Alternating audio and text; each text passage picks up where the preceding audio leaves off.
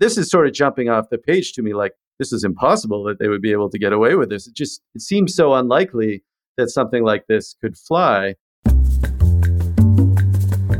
Welcome to Global Dispatches, a podcast for the foreign policy and global development communities and anyone who wants a deeper understanding of what is driving events in the world today. I'm your host, Mark Leon Goldberg. I am a veteran international affairs journalist and the editor of UN Dispatch. Enjoy the show.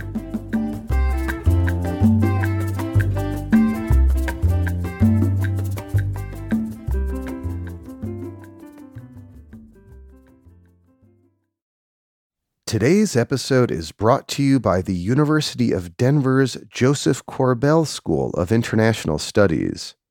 Korbel graduates make the world a better place, working toward global solutions in climate change, international security, economics, development, and diplomacy. 95% of Korbel students get jobs after graduation, and Korbel alumni are power players around the world. Learn more about the 7 different degree programs offered at the University of Denver Joseph Korbel School of International Studies by visiting korbel.du.edu.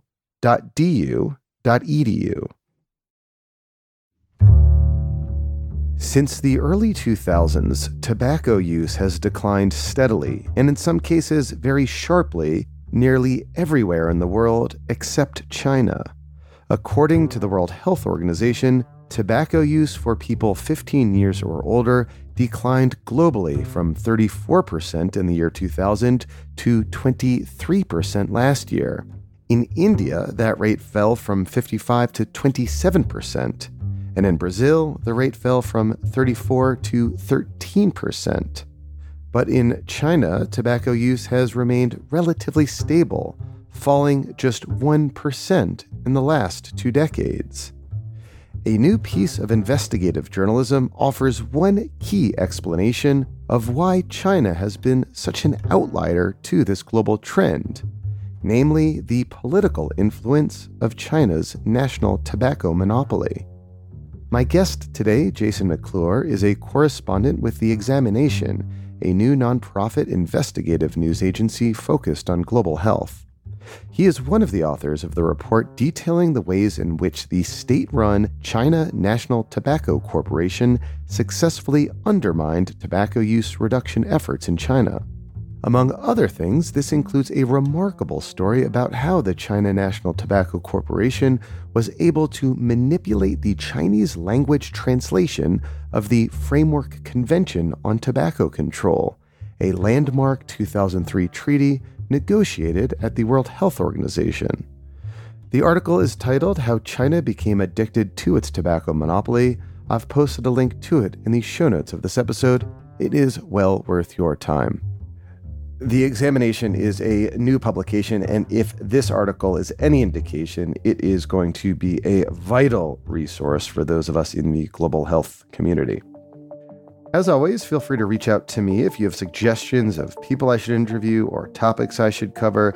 This episode came because a listener suggested it. I do love hearing from you. You can use the contact button on globaldispatches.org to reach me. Thank you. Now here is my conversation with Jason McClure, correspondent with The Examination.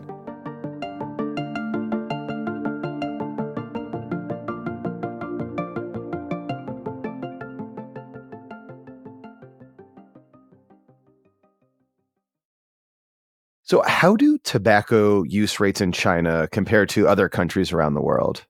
Yeah, so that's really the genesis of our approach to this article was we looked at tobacco use rates in the world over the last 20 years. And globally, tobacco control has been fairly effective over the last 20 years. The global tobacco use rate has fallen from 34% in 2000 to 23% in 2020. So that's a decline of 11%.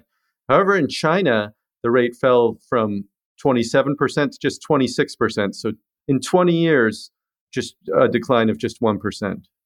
And there are other countries like the United States and India where that decline is even farther, even larger than 11%. Yet China tobacco use rates have remained relatively stable over the last 20 years, which is kind of surprising, but less so after reading your investigative report.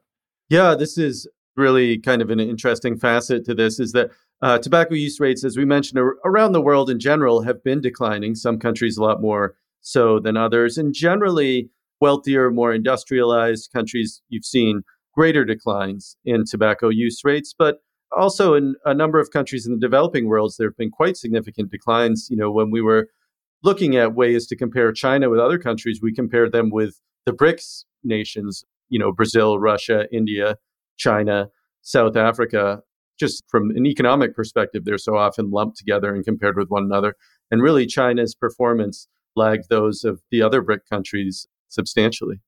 And it's doubly interesting, too, because over these last 20 years, as China's boomed economically, one would think that that might translate into lower tobacco use rates and having tobacco use rates on par with other kind of wealthier countries. But that's certainly just not the case.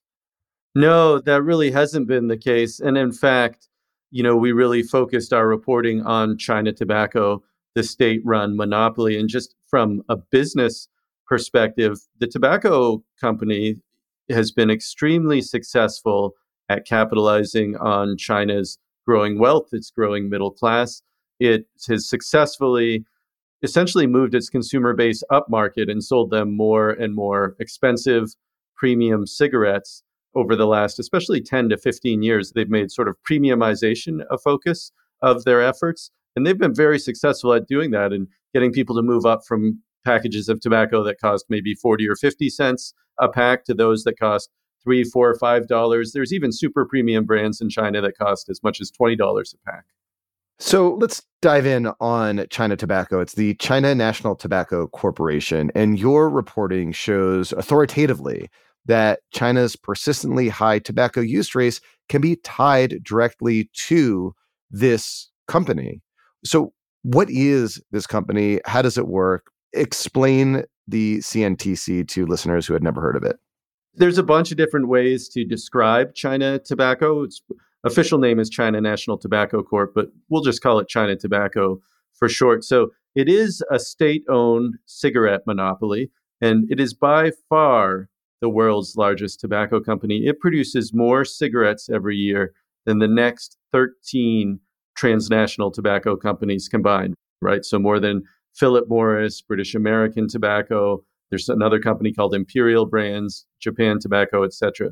I saw in your reporting it's almost 50% of all cigarettes produced every year are produced by China Tobacco. That's right. China as a whole consumes 46% of the world's cigarettes, at least in 2022. It'll probably be a little higher than that this year. China Tobacco has 96% of China's domestic market.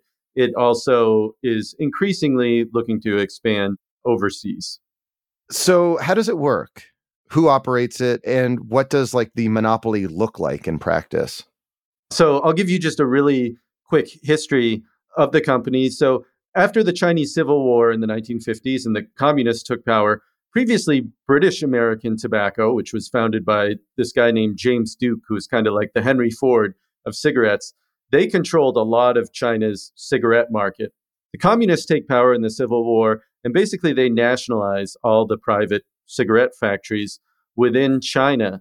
And then in practice, most of these cigarette factories are placed under the control of Chinese provincial governments and provincial communist parties. So they're state-owned, but it's a very chaotic marketplace where each province, even each individual city has its own cigarette factory. And oftentimes these are small, inefficient players, and they compete vigorously with each other.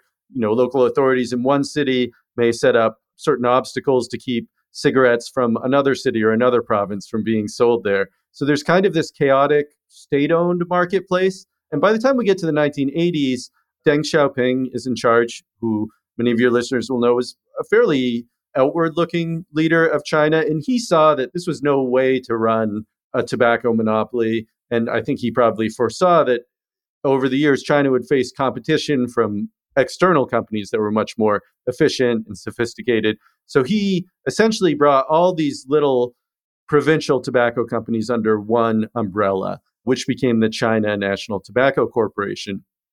This company is not only an important cigarette producer, it's a key source of revenue for the Chinese state government and has been for a long time because certainly historically in many countries, taxing individuals, taxing companies has been difficult for governments to do as a way to obtain revenue. So one common way to obtain revenue is to essentially tax goods that everybody has to buy. And tobacco is frequently one of those around the world. In China, absolutely no exception. The tobacco monopoly has long been a huge source of revenue for the state.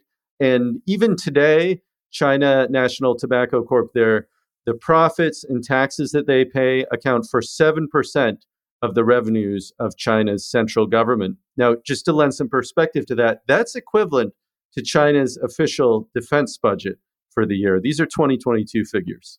That's wild. So 7% of China's budget, which has to be in the hundreds of billions, like probably over like $250 billion, is directly tied to revenues generated from selling people in China cigarettes. The figure is actually $213 billion in 2022 is how much the central government obtained from China Tobacco. That's 1.44 trillion RMB. So it's a huge figure by any stretch. Just another way of thinking about this is more money than the two most profitable US companies in 2022, Google and Microsoft. If you combined their net income for all of 2022, it's still less than China Tobacco's earnings and taxes paid to the government.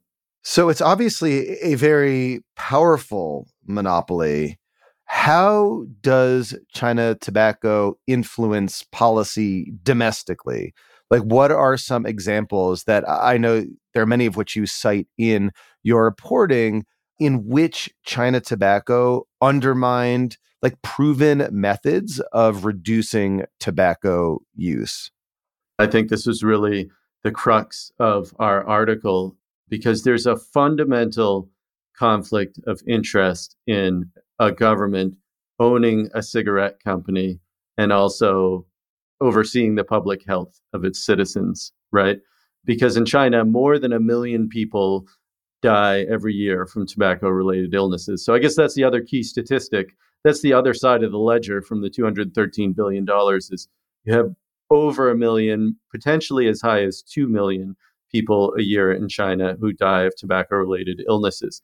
And the fundamental problem with the way China Tobacco operates is that it is a self-regulating monopoly. So the legislation that created China Tobacco, we talked about Deng Xiaoping in the early 1980s. A couple years later, they set up what was on paper a distinct entity to regulate the tobacco monopoly. And this was something called the State Tobacco Monopoly Administration. In practice, this regulator is one and the same as China Tobacco. The head of China Tobacco is the director of the State Tobacco Monopoly Administration. It operates out of the same headquarters building in Beijing. The levels of staff at each level, really, it's like they wear two hats. And as one of our sources, an epidemiologist named Ray Yip, told us for the article, this is sort of set up a really unfair playing field. Like it's almost like you're at a soccer match where China Tobacco is both a player and a referee. So in that context, you do have, it seems, some like local governments who see the harm of, say, tobacco use and want to reduce it. So try to enact bans on indoor smoking, right? But yet your article shows how this China Tobacco monopoly is able to kind of twist the arm of local government officials to prevent them from enforcing or even enacting bans on indoor smoking. This was really one of the fundamental problems that we saw is that China Tobacco, on the one hand, it's a commercial entity, which is, has cigarette factories.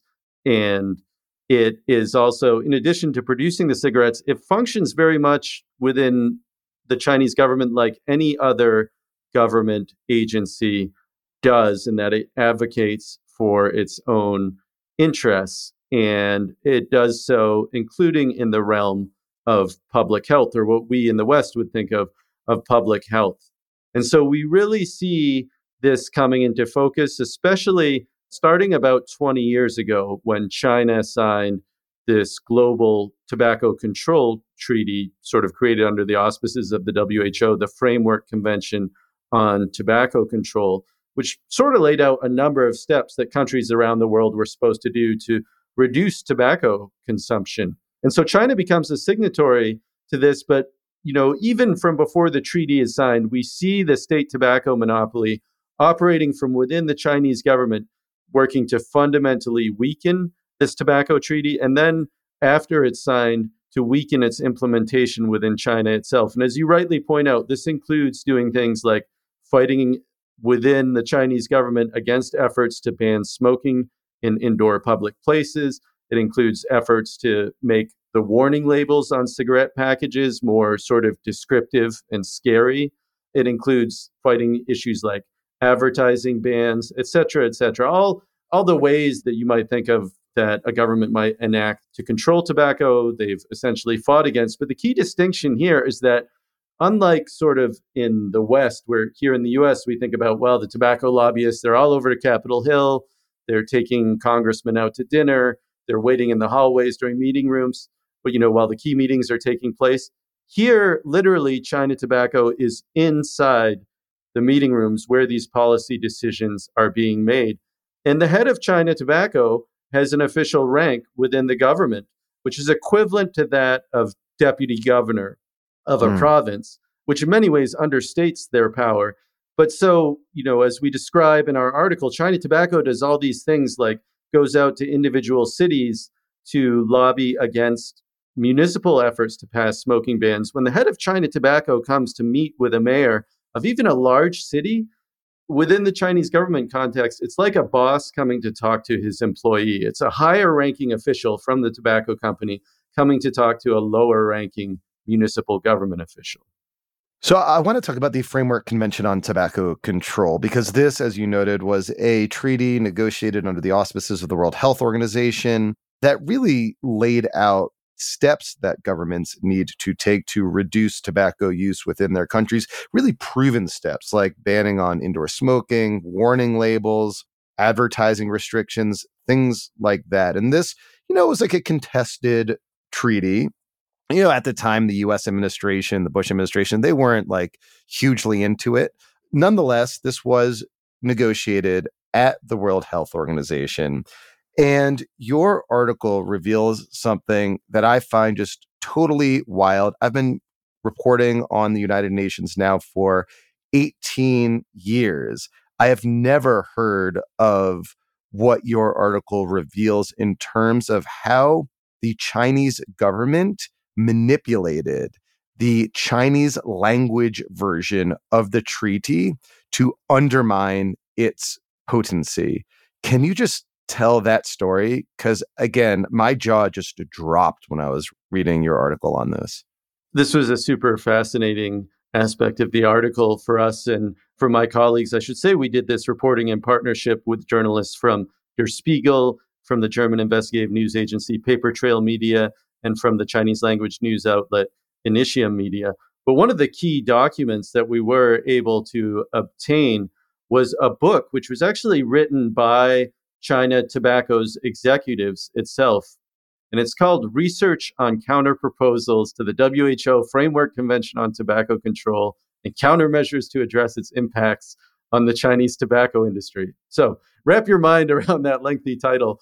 But this was essentially like a 400-page book in which the state tobacco monopoly is bragging about the ways it worked to undermine the treaty negotiations of this global framework convention on tobacco control.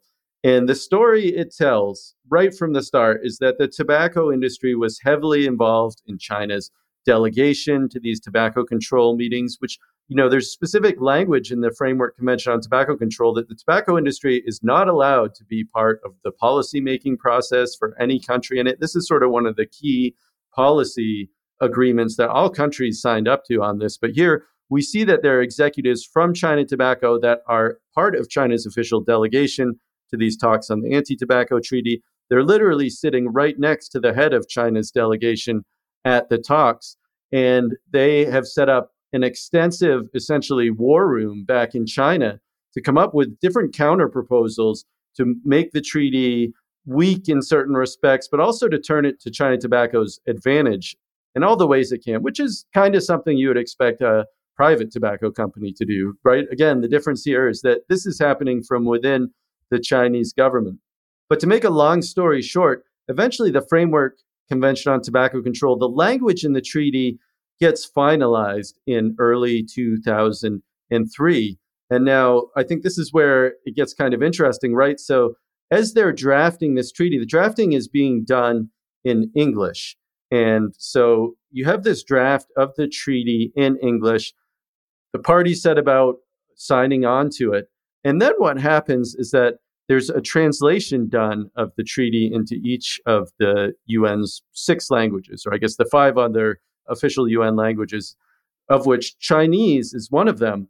Now, what this book by the Chinese tobacco industry details is that an initial draft of the treaty translation was provided by the WHO, and the Chinese delegation, at the behest of China Tobacco, asked to proofread the Chinese version of this treaty.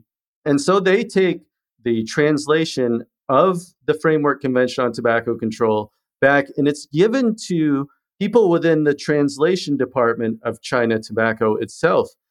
They suggest a number of changes to the treaty, which are fairly subtle to the layperson, but if you know Chinese, I think they're quite significant, especially if you view this in a legal context. And one of the things they did was in 68 instances, they translated the English word shall to should, right? A similar word, but in the legal context, shall and should are different, right? I mean, that's just wild. I mean, you are essentially showing that the Chinese tobacco translators were able to fundamentally alter the text of the Framework Convention on Tobacco Control by changing, shalls to shoulds in the official Chinese version of the treaty. So the official Chinese version of the treaty is substantially different than, say, the English or the French version. Yes, it's certainly different than the English version. And I'm not a Chinese speaker myself. So as I'm reading these passages in this sort of little known book that the Chinese tobacco industry wrote about this is sort of jumping off the page to me like, this is impossible that they would be able to get away with this. It seems so unlikely that something like this could fly. But I had my Chinese colleagues who worked on this story also review it, and they said, this doesn't look like the translation is right. So what the examination and our reporting partners did was we commissioned an outside translation analysis of the 2 versions of the Framework Convention on Tobacco Control, which, as they exist, the certified true copies that are on the website of the United Nations, the same copies that are on the website of the Secretariat of the Framework Convention on Tobacco Control. So the professional translator we hired compared them side by side, and he essentially concluded that the treaty had been changed in exactly the ways specified by China Tobacco in its book about this. So where the English version of the treaty says unequivocally, each party shall pass laws banning indoor smoking in public places, the Chinese version says merely, quote, each party should take such an action. And there's a delicious quote from the Chinese tobacco industry's book on this subject in which the authors of this book write, quote, the difference of one word produces a strikingly different effect.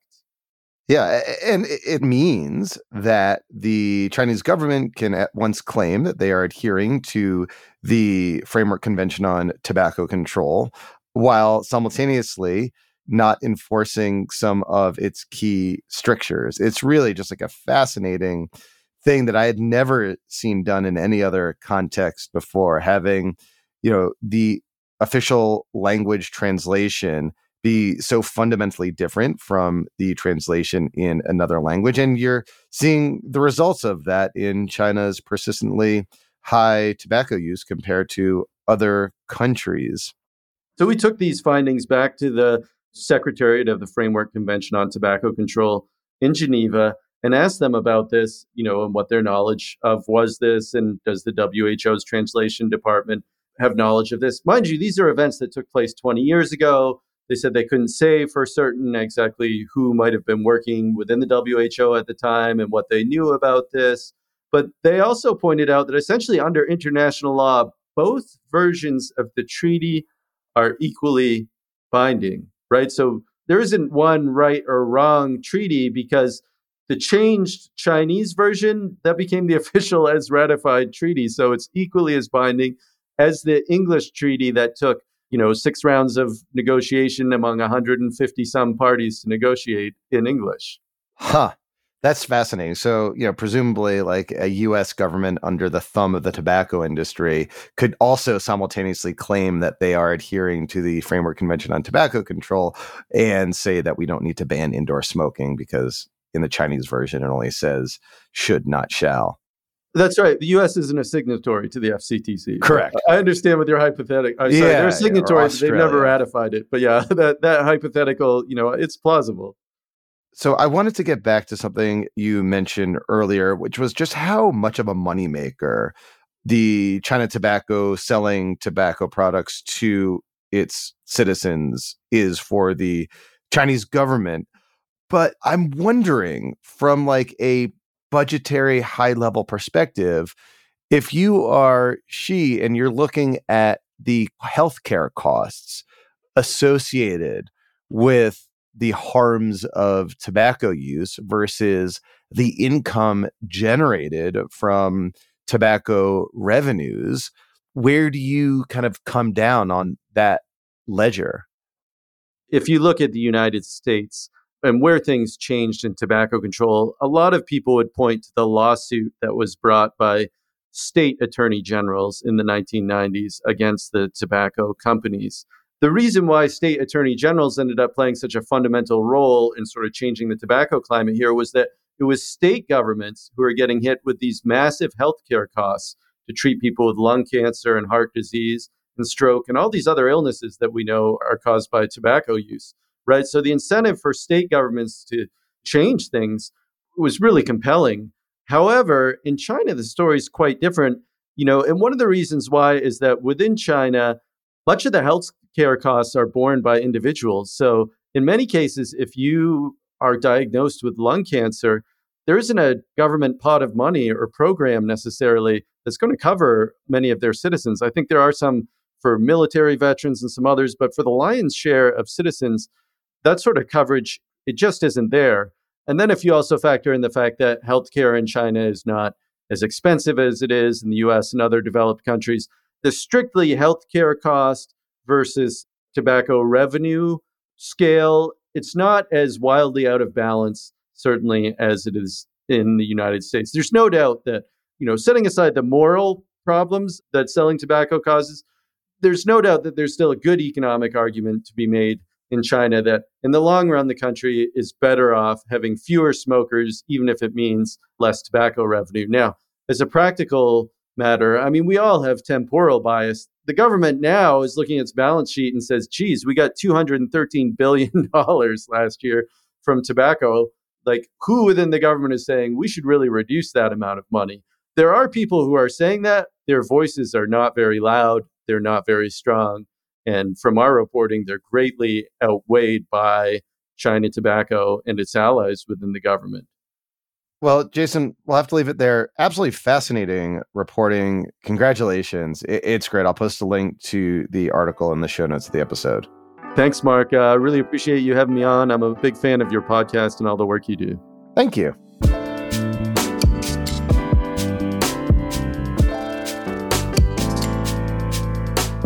Thanks for listening to Global Dispatches. The show is produced by me, Mark Leon Goldberg.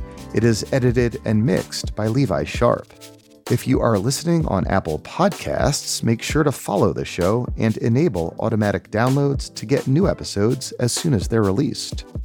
On Spotify, tap the bell icon to get a notification when we publish new episodes. And of course, please visit globaldispatches.org to get on our free mailing list, get in touch with me, and access our full archive. Thank you.